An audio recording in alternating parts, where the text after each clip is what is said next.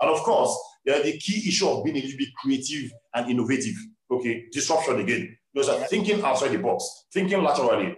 In a place like Nigeria where management leadership is failing very badly, automatically creativity and innovation becomes the new management.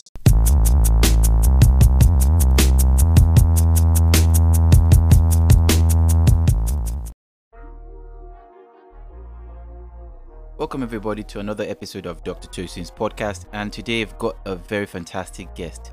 His name is Douglas Emeka Oko. Douglas is a consultant neurosurgeon who trained in the UK and interestingly moved back to Nigeria, one of the few bright brains that did that. And he's here to give us an insight as to what has been going on, and his tag phrase is Nigerian patients are worth it. And we're talking about that today, his experiences in the Nigerian system, how we can improve the healthcare system, and what best he feels that doctors in diaspora, Nigerian doctors in diaspora, can do to help the Nigerian healthcare system. And this also goes for all healthcare professionals, including nurses, physiotherapists, occupational therapists, the likes. Have a listen and tell me how you feel. As usual, do not forget to subscribe to the podcast, like the podcast, and share on all your social platforms. This is one of the interesting episodes regarding our country, Nigeria. Okay, so basically you've said it all. My name is Douglas Emeka Oko. I don't do the title thing, whether doctor or mister. Most of them, when I introduce myself, my name is Douglas Emeka Oko. Forget about the doctor or the mister. Okay. So basically I did my primary, secondary medical school in Nigeria, went to University of Benin, same with you as well. And then I left Nigeria in early 2006 to pursue my dreams to become a brain surgeon in the UK. That was a very challenging experience, but somehow I got through that. Completed my training in 2000.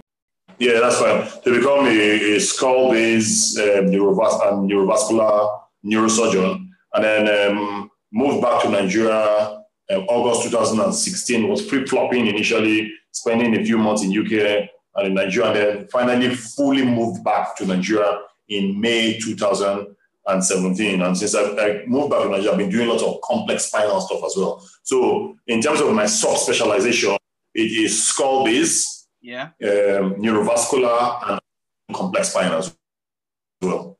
So that's just a bit about me.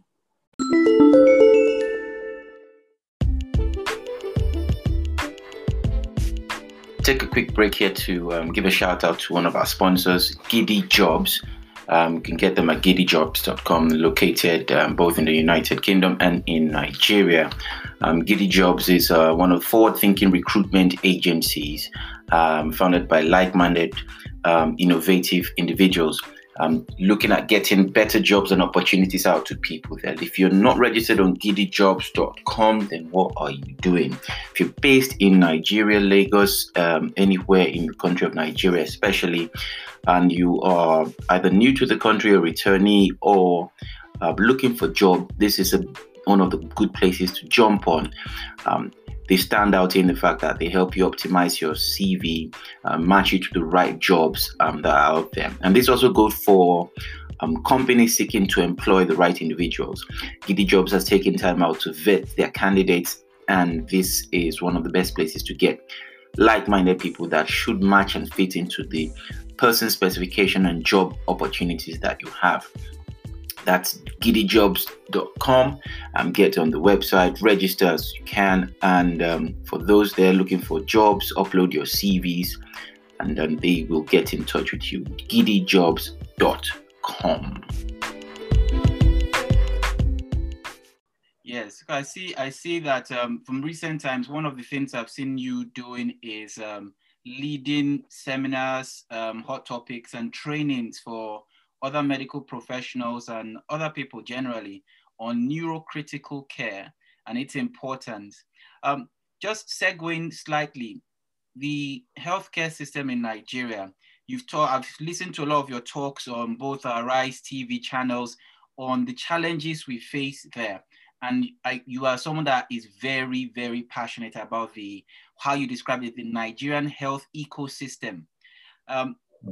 One of the things I like to find out from medical professionals is where do you see what do you see is going on in Nigeria, and what do you think we need to do? How do we start the change back home to continuously improve? I think in terms of the pushing for the change is multi-pronged. It cannot be one thing. Okay, it's a combination of things. One of the things that I state very clearly every time I'm being interviewed is that no individual, group, organization, state, province, country, region does well without pressure. You need some level of pressure just to actually do well. Okay, you need to actually to actually push you to actually up your game to actually do well. Okay, so what the Nigerian healthcare system or sector needs, like any other sector in Nigeria that is struggling, and most of the sectors in Nigeria are struggling. Whether you talk about education, health, banking, most of them are struggling. But I think it's more painful in healthcare because healthcare actually deals with life and limb. So I think it's a little bit more painful there. Now, how do you actually make that change? Because it's multi-pronged. It's not one thing at all. One of the key things I'm really passionate about is what we are doing now on your podcast, and that is about actually providing information for Nigerians. We need to empower Nigerians with information. And what now happens is that the Nigerians will start putting pressure on the systems, whatever the system is, be it at primary level care, secondary level care, tertiary level care, and that will now make all these systems sort of improving their standards and raising their banner in terms of their standards and all that. So one of the key things is pressure. You need to put pressure on the system. Most of the things that I do is I'm actually more into disruption. Disruption actually puts pressure. In Nigeria, we are used to doing things a particular way. One of the things that my presence has done, at least in my own small area of influence, is to actually disrupt things, to actually make people start thinking about how they do things and how they act. Okay, so it's multi-pronged. It's not one thing. Okay. I like that term. I like that term that you use, disruption. So it's disrupting the status quo. Absolutely. I think it's one of the new things going on. How the sectors you change what the tradition is and flip it on its head and do something completely different. Because you know what Absolutely. They say is that we've been doing the same thing for this number of years and it hasn't worked. So something has to give. Absolutely, Tyro. Do you mind sharing a small example of any a form of disruption that can happen or people can think about if there are any other healthcare people with passion listening that they might try in their own ecosystem? Okay, so basically one of the things I've really pushed for is more of engagement with quality improvement processes.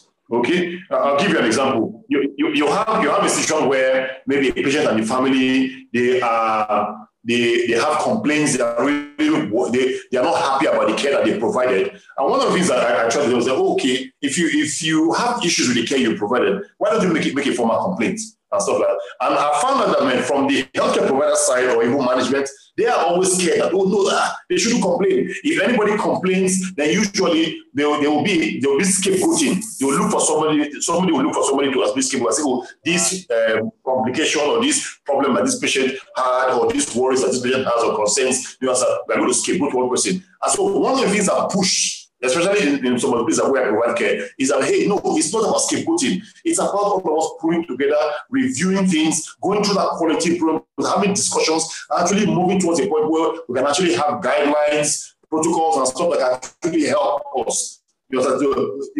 Anything that happens, we have to learn from it. Okay, so that's one of the strategies that I keep pushing. So now and again, if something happens with a patient, maybe there's a complication or there are problems that happen with the patient or with the family and all that, you see me making sure that all the teams that were involved and all the people and teams who were involved in the care of that patient actually push for a meeting to happen so we can actually review the issues that come up in that case and actually prescribe recommendations of how we can actually learn from those and how we can actually get better. So that's one of the key things that do. Trying to make the system or the organizations where I work with hey, we have to actually push for quality improvement processes, pull together, look at different things and actually start developing guidelines and guidance within our own system, what can actually work for us. Because one of the things I talk about is the global way, isn't it? Thinking globally but acting locally. You cannot move anything from Canada or UK or US and come and put it in Nigeria, hook, line, and sinker. You must adapt it to the system here in Nigeria. One of the things I keep telling people is that, hey, the only way you can solve Nigerian problems is the Nigerian way, the best Nigerian way. Of course, you have to look at international best practices and all that. So that's one of the examples I'll give, actually pushing for quality improvement processes. Nice. So we need to learn from feedback, essentially, and not be afraid of feedback as healthcare professionals back home. Absolutely. I think Absolutely. You've talked about the guidelines and protocols. And as you're well aware, in the UK, they've got NICE, the National Institute of Clinical Excellence. Are we now forming something similar at home, or do we have one already? Obviously, there's the MD-CAN themselves, but is there a body that is independent of MD-CAN or like an offshoot that is looking to get all these things out in place? For instance, do you know any, or are you working on any? I think NICE as an organization that pushes for quality and standards and stuff like that, or the CQC, for example, those are bodies in UK, for example, that actually push for standards and all that. In Nigeria, if you're trying to look for a body that at a national level, for example, that actually pushes for those things, it is a major struggle. One of the fundamental problems we have with Nigeria is regulation. Regulation is extremely weak. Extremely weak. And so one of the problems that you have in a place like Nigeria, and probably maybe other African countries, sub-Saharan African countries, is that you're now depending on the individual to have what we call local policies, use his church mind. So the individual will say, okay, I think I'll do well for the patient, I'll do good and stuff like that. And I keep telling them that cannot work. Okay, you actually have to have some sort of regional, organizational, or national platforms that actually can push things in terms of standards, in terms of clinical excellence and stuff. And so far, we are struggling with that.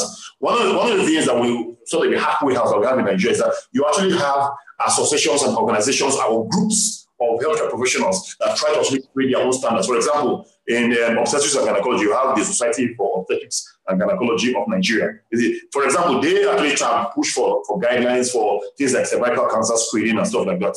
Okay.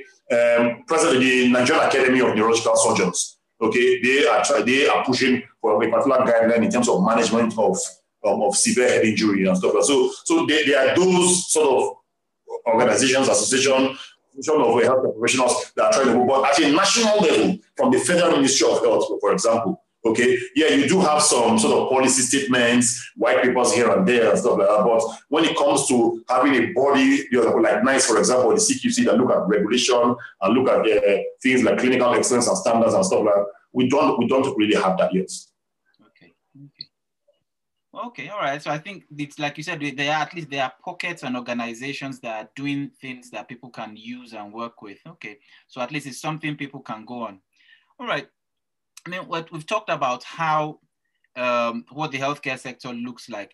For doctors abroad, for instance, there are, give or take, I think at the count of, there are almost 10,000 Nigerian doctors based in the UK.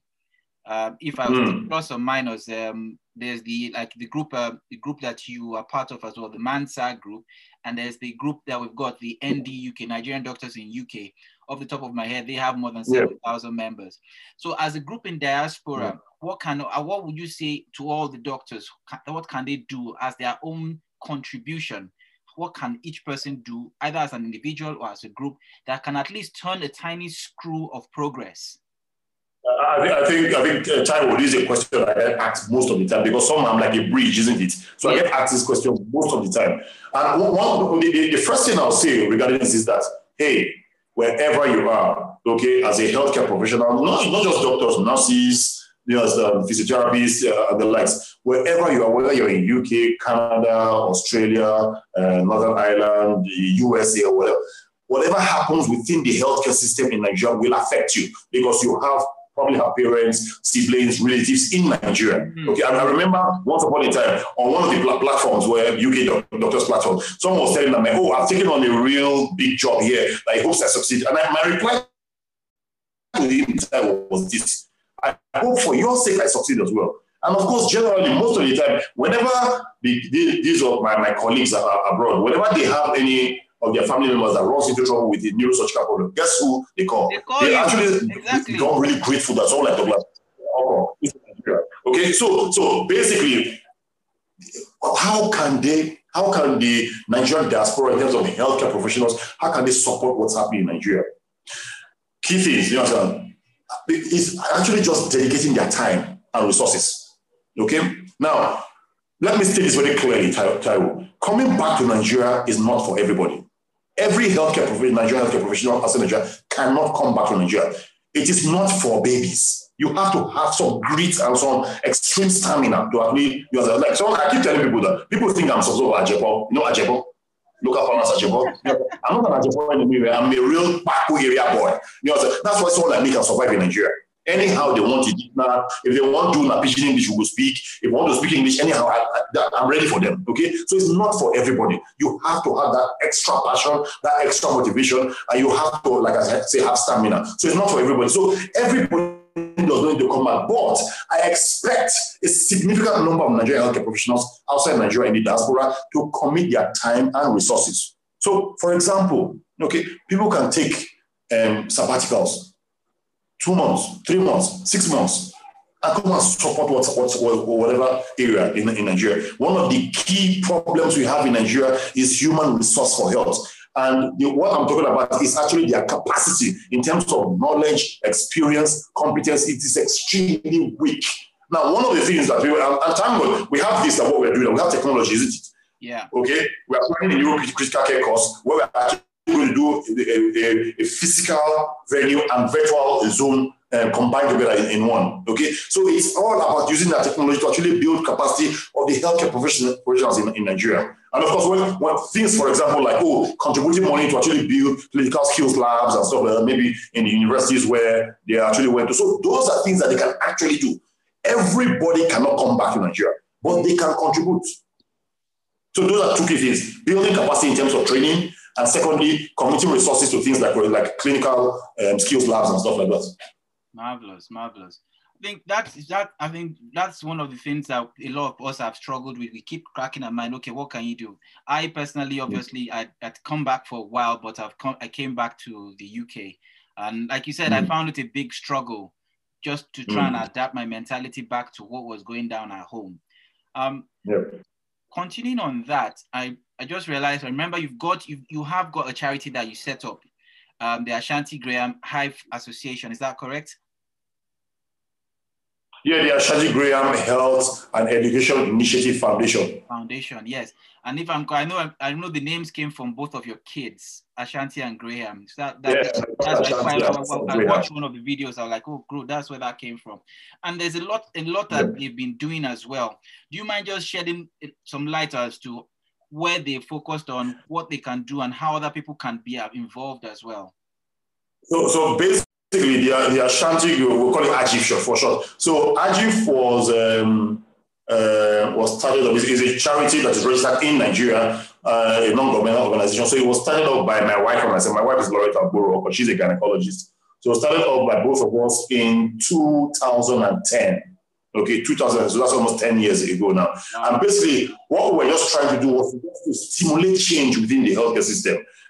We said our push was 21st century healthcare for Nigeria, which means the kind of healthcare that is of some level of standard, similar to what we have in places like UK, Europe, US, Australia, and stuff like that. So that was our push. And then, so we focused on a few things. We focused on, number one, on trying to actually show, especially the young people in young healthcare professionals in Nigeria, hey, there are some things that can be done. So we donated equipment going to millions, to specifically the neurosurgical unit and the obstetrics and gynecology unit in University of Benin Teaching Hospital, where we trained as medical students. Okay, so we were going to millions to those departments basically in Nigeria. And then one of the other things we've done was to try and motivate, like I said, the young healthcare professionals who are coming up. And so we started what we call the Ashanti Graham Prize, an award for the best student in surgery. So usually when the medical students that graduated to become doctors, in their induction ceremony, we were given a prize of a laptop and £100. And in the last 2 years, somebody else started supporting us, and now we are giving £200 and a brand new laptop to the best field in surgery. Now you know that there are different courses that you study before you actually complete your medical education to become a doctor. Now we picked up surgery, and that's because myself and my wife, we are surgeons. My wife's a gynecologist, I'm a brain surgeon. So we picked up surgery. And so what we're trying to do was, what we're trying to do is that, there's space for pediatrics, space for medicine, space for pathology. So other people who are in UK or the US or whatever can actually start doing their own awards for those people. It's just to try and inspire people to do better and all that. And I can tell you, we've been running this award the last 9 years now, and in fact, each of them had a laptop and £100 each. Okay, so we've been doing this for the last 9 years. And if you look at the data in terms of the way the students are performing in surgery, it has significantly improved. You know, in fact, the Ashanti Graham Prize for best student in surgery is like the highlight of the induction ceremony in University of Benin, University of Benin. I remember I watched a couple, I watched a couple. Yeah, absolutely. One from 3 years ago. I think I watched that one. It was quite a feat. That honestly, like you said, it actually now gives opportunity for someone to come and do something similar, like a spin-off for medicine, pediatrics as well. So it does make a lot of sense. Yeah. Absolutely. I really found that so one of the things I've done, one of the things and of course my wife as well with this organization, with other things that we do, is to actually stimulate change. And one of the things that we do, we lead from the front. If you notice, I don't just make noise. You always see me taking action as well. Yeah, there's always action for whatever I'm doing. I don't just make noise. So did you get that? So that's the key thing. Actually taking action. It's absolutely important. It is those actions that actually motivate. I can tell you that there are hundreds of young medical students, nurses, healthcare professionals that from afar, mentor from afar, just by seeing the kind of work I do and the push and all the zeal and passion that they are motivated, and that's how you can actually bring change. And of course, the key issue of being able to be creative and innovative. Okay, disruption again. Thinking outside the box, thinking laterally. In a place like Nigeria where management leadership is failing very badly, automatically creativity and innovation becomes the new management. So before we continue, I just want to touch on the T-shirt you are wearing. I mean, it says doconwheels.ng. For those that can't see on YouTube and listen on the podcast, just wearing a T-shirt that says doconwheels.ng. Can you tell us a bit more about that? Actually, Doc on Wheels is one of my junior colleagues, Kene, is actually his brainchild, him and his team. What they were trying to do, with the coronavirus, that all the issues with coronavirus and people not being able to go into hospital, people being scared of going to hospital, of course, we know why. One of the things we were trying to do was to try and establish an Uber-styled primary healthcare provision system. Okay, where somebody in the comfort of their own house goes onto an app, okay, and then tries to get the closest doctor to him or her, okay, and actually come and provide some sort of home service. And of course, it's going to be mainly issues to do with primary level care, okay. So that's Doctors on Wheels. That's what. So that Uber-styled primary healthcare provision service, okay, using a mobile app. So that's what Doc on Wheels. Thank you so much, Douglas. So the key takeaway message for doctors or healthcare professionals in diaspora especially is that dedicate your time and resources. Everyone probably expect us to all chip in at some point to do that. Moving back is not for everyone. And if you can help the capacity building through training programs, something similar to what you're doing, the neurocritical care program, that will also be handy. So Douglas, before we round up the podcast, for my guests, I usually tend to ask some thoughtful questions for people to ponder about. So I've got 3 for you. The first one is, in the last 5 years, are there any habits that you have picked up that you found to have boosted your productivity? A few things for me, because naturally I'm not a very patient person. I'm very patient. So coming back to Nigeria with the difficulties in Nigeria, the inefficiencies, the gaps within the system and stuff, I've had to learn how to be patient. Okay, things don't come like you have to learn some patience. Second thing I've actually learned, or second skill I've actually tried to build up, is the ability to listen a little bit more. Okay, I've tried that. I won't say I'm a great listener yet, but I'm definitely much better than before I came back to Nigeria. And of course, it's not a new skill, but a skill I probably always have, but I've had to actually build on it a little bit more. And that's the skill of actually being creative and innovative. Okay, you have, in a place like Nigeria, you have to think outside the box, man. You know, in a place like UK, you need this, you have it, you get it. So no, in a place like Nigeria, you have to find other ways of doing things. You have to be very, very innovative. Very, very innovative. If not, you struggle. You struggle. Yeah, okay.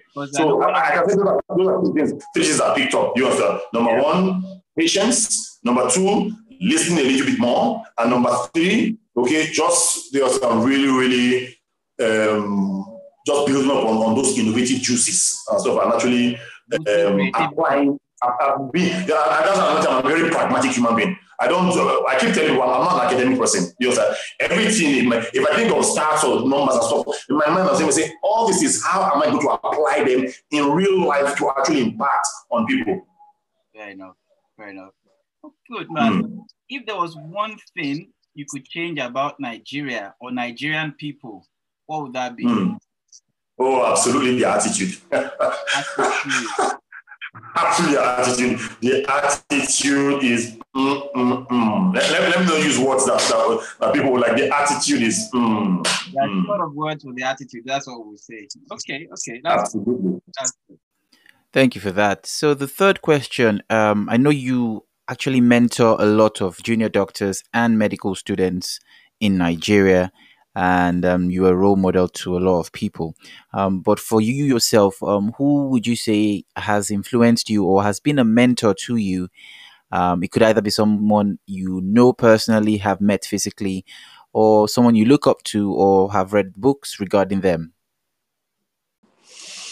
Role models. I think role models, in terms of having someone I'm actually looking at physically, someone I talk to and stuff like that. I've struggled with actually having role models in terms of physical role models. I've struggled with having role models. But yeah, there's this gentleman, Biodo Ogumbo, who actually trained me in the UK, came back to Nigeria about 7 years ago. And then when I actually moved back to Nigeria, I joined him. He actually demystified neurosurgery for me. So now and again, when I give talks like this, I call his name, and we're not together anymore in terms of doing stuff together. But in terms of role models, my role models are from afar. There's some people like I remember when I was like 25, and Ben Kassim. My wife bought like a few of his books for me and stuff. So that's one of my role models. And believe it or not, Barack Obama. One of my role models. I remember one of his commencement speech in, I think, was it 2008, in one of the schools. And he was talking about, really important, he was talking about building up your body of work. That's the word. He was talking about your body of work. Okay? And I think that's extremely important, your body of work. It doesn't come in one day. It is the accumulation of everything that you've been doing. You know, that gets to the point that people now actually recognize you and understand your value and stuff. So that's really, really important. That body should be looked at to blow. Do you understand? You want to blow. Talking about Barack Obama, I'm just checking. No, in that speech, I remember Obama talked about building up. You know, that's absolutely important. So in terms of mentors, most of my mentors are people who I look up to as are from afar. In Nigeria, in a place like Nigeria, difficult to have mentors. Extremely difficult. And that's the reason is that because of the harsh economic situations in Nigeria, the very underdeveloped nature of our economy and stuff, there seems to be this thing of everybody struggling to get their own. So of course, the selfishness is more, the ability to actually look out for the people, and look out for the community is much, much less. Okay? So that community spirit and everything is gone, and everybody's struggling for their own. And so when people are struggling for their own, people now focus more on money, on how they can get money. People don't actually focus on how can we improve the lives of people? How can we, okay, I've come into this place now. I've come into this organization. How do I actually improve this organization? How do we move things from this level to another? How do we improve the standard? So usually that is not the key thing that people are actually focused on. Because of the poverty, because of the poor economic indices, because of the struggles in terms of our level of development, everybody's like, hey, I need to get my own. So you now find that people now focus more on survival than on actually what their vision should be. Okay, so it's a major problem. Okay. Nice. So we've got Barack Obama there and Ben Carson. Yes, two great people, honestly. And I don't know, it's interesting if you have a time to look at it. I think Barack Obama has a new book out called The Promised Land. That's why I was just checking for the title now. Because someone had messaged me about the book. Interestingly, it's on my to read list as one of those to read list books that we all have. But thank you very much. Thank you so much for coming on the podcast. And if people want to connect with you on social media, how is the best way to do that? Yeah, so Instagram, I'm at Douglas Oko, and Twitter is also as well. It's at Douglas Oko. On Facebook, I'm not Douglas Oko. So on Facebook, I am Ashanti Graham, HEIF. So HEIF is one. So it's Ashanti Graham, HEIF. Okay, for people. And of course, on LinkedIn, I'm Douglas Emeka Oko. Yes, I think for listeners, I'll definitely put all the handles in the description and the notes below for people to be able to contact you if they have any interest, questions, or they want to support the charity or do anything in that light. I've got a lot of fellow colleagues that also listen to the podcast. All right, thank you so much for coming on Dr. Tosin's podcast. And do you have any final words you'd like to share before we go? Well, my final word is this. We have struggled with the healthcare system in Nigeria for years, more than 40 years or so. Things have gotten really bad. It is not all doom and gloom. We do have an opportunity to actually raise the bar in terms of the standards of providing healthcare in Nigeria. It's not going to be small work. It's going to be significant work. The diaspora, the healthcare professionals in the diaspora have a significant role to play. And I'm talking about two key areas where they can actually play that role. Now and again, I hear people talk about, it's all doom and gloom. I think we should raise our hands and throw our hands up and give up. And one of the things I say is that giving up is actually not an option at all. It has never been an option. Until tomorrow, it will not be an option because, like I will always say, the Nigerian patients are worth it. Yes, thank you so much. Thank you very much for coming on.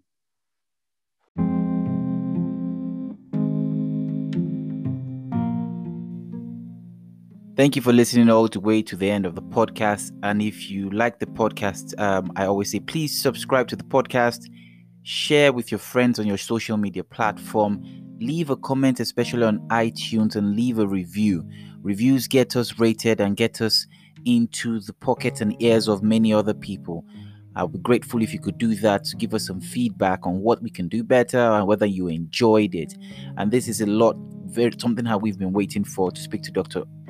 Douglas Emeka Oko and on how Nigerian patients are worth it. His handles are all in the show notes. Get in contact with him if you have any tips or you want to help in the building of the nation's health ecosystem as well. Catch you on my next episode. Again, bringing you more guests with better topics to discuss and going through things that can all build us up as people, to build our productivity, boost our health, and just boost peak performance. Till then, see you next time on another episode.